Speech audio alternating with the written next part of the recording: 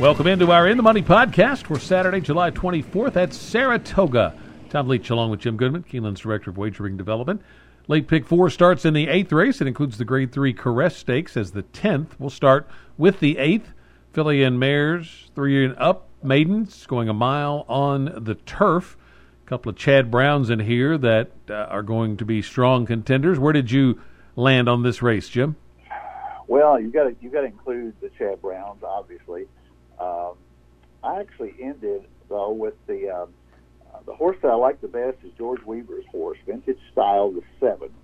It's 8-1 morning line, and you're looking at a couple of Chad Browns who've only had 2 or 3 races, and Vintage Style, this will be her 6th race, and they thought enough of her after she tried to break her maiden to throw her in the Martha Washington at Gulfstream, and she didn't embarrass herself there. She's 29-1, but she's got a couple of seconds in maiden special weights at Gulfstream at 7.5. This is barely stretching out another half furlong. And the experience of George Weaver loves to win in New York, and I just think he's going to have this one ready.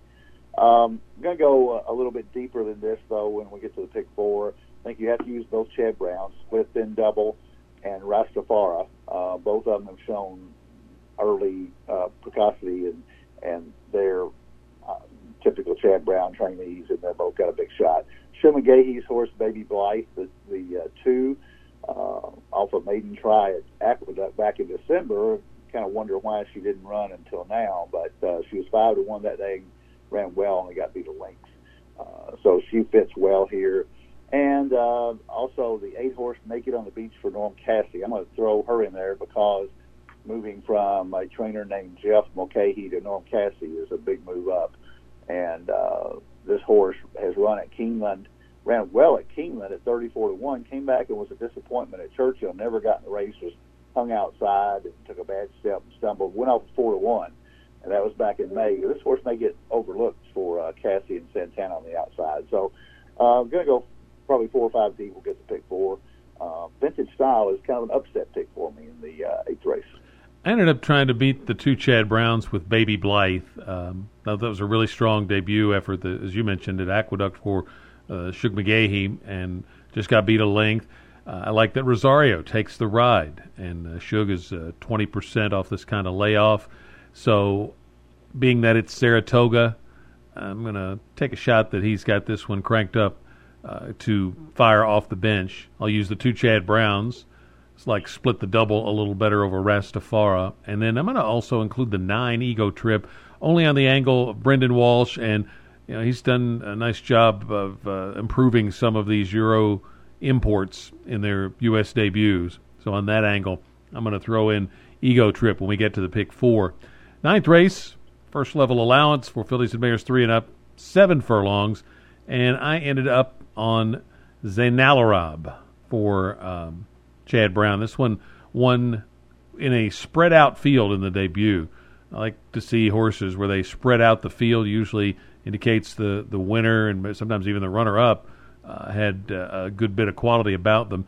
And then in her last race on Derby weekend at Churchill, she was only beaten 2 by Australasia, who came out of that race to win the Jersey Girls Stakes on Belmont Stakes weekend. So that was a nice effort for this one. So I'm going to take that one on top. Carmel Swirl, certainly the one to beat, really was impressive in the win at Keeneland 2 starts back.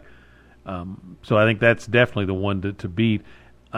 In Treat, I'm going to take the other Chad Brown. Won the debut in September of 20. And, that's winning first time out for a dirt starter, not something that is as happens as often for Chad as with his turf runners. So at 10-1, I'm going to include that one. Amendment 19 has a couple of solid buyers that intrigue me, and then the 8 Flash Magic. Used to, normally you would say I don't take horses coming, somebody trying to improve a horse coming from Baffert's barn, but these are unusual circumstances where horses are going from the Baffert barn to somebody else, and in this case, the Flash Magic ran really well in the first time out for Steve Asmussen. So I'm going to include that one as well, just in case she's really good and really getting good right now. So I like all 5 of those, but Zainalarab is my on-top pick. How about you? Well, you confirmed my suspicion about this race because I really couldn't narrow it down very far at all. And I wound up with 5 or 6 horses, and when we get to pick 4, I'm going to impose my rule. I'm going to take them all. I couldn't really eliminate anything here. I thought Chad Brown's horse at 3 was the worst horse in the race. And when I think that Chad Brown's horse is the 9th best horse out of 9, that means I need to go deep here. Firing Carol, the 4, may be a throwout. That 77 buyer, though, fits with the rest of them in here.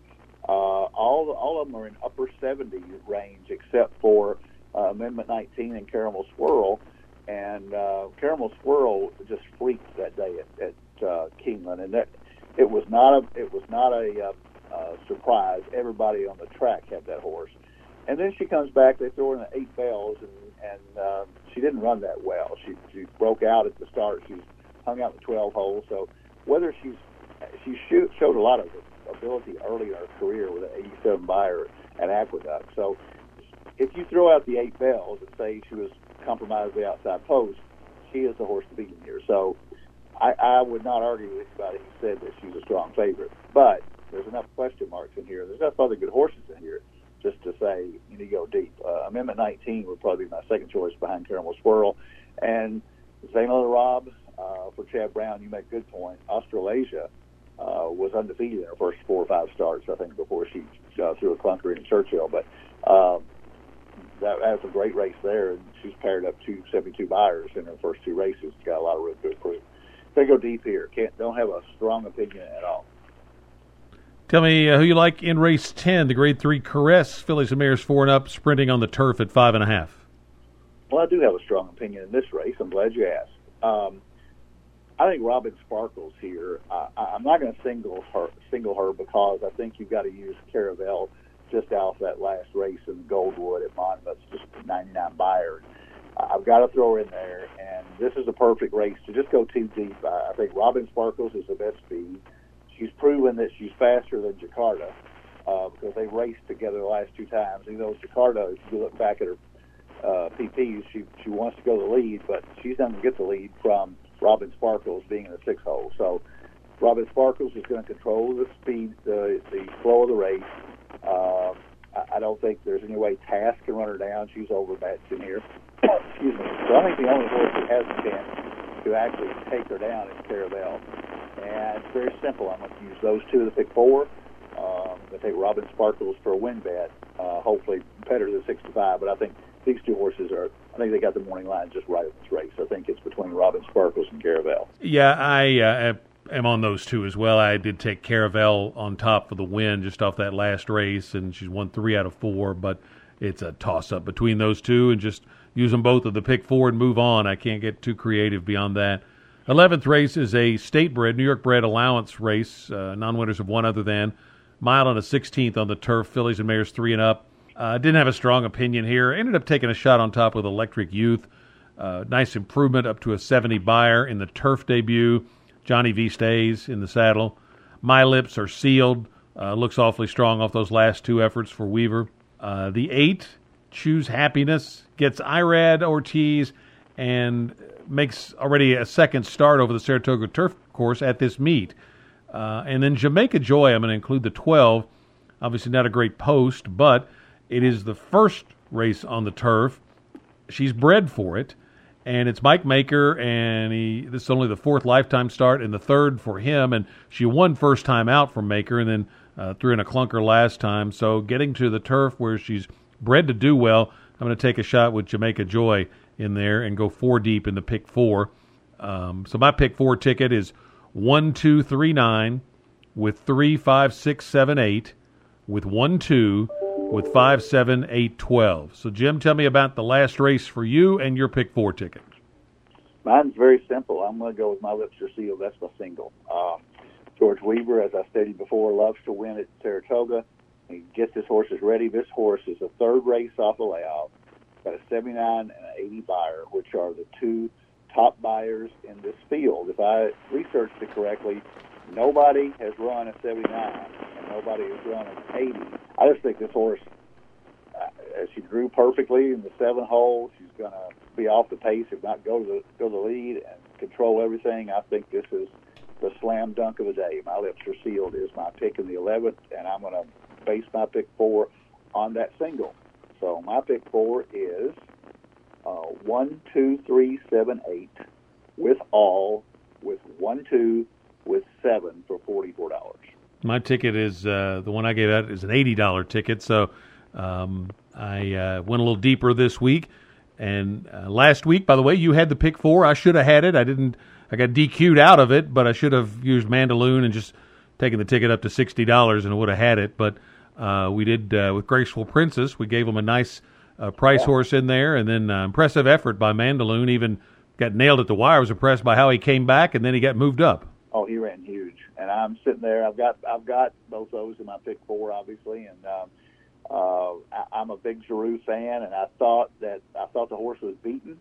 I did pick Hot Rod Charlie over Mandaloun, but Mandaloun ran a great race, and Giroux got exactly the same perfect trip that he wanted, and it's going to be fun to watch those two horses later on. It was a tough takedown, but I agreed with it. I mean, when I watched the head-on, oh sure, I don't know. Flavian did come in, did cause the problem.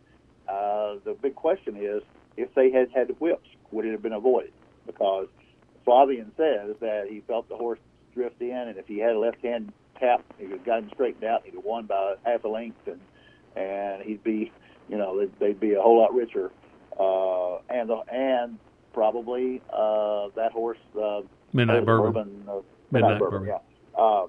Would not have gone down. I mean, so you can argue about the whip use there. That's a big question mark in New Jersey. But it was a great race.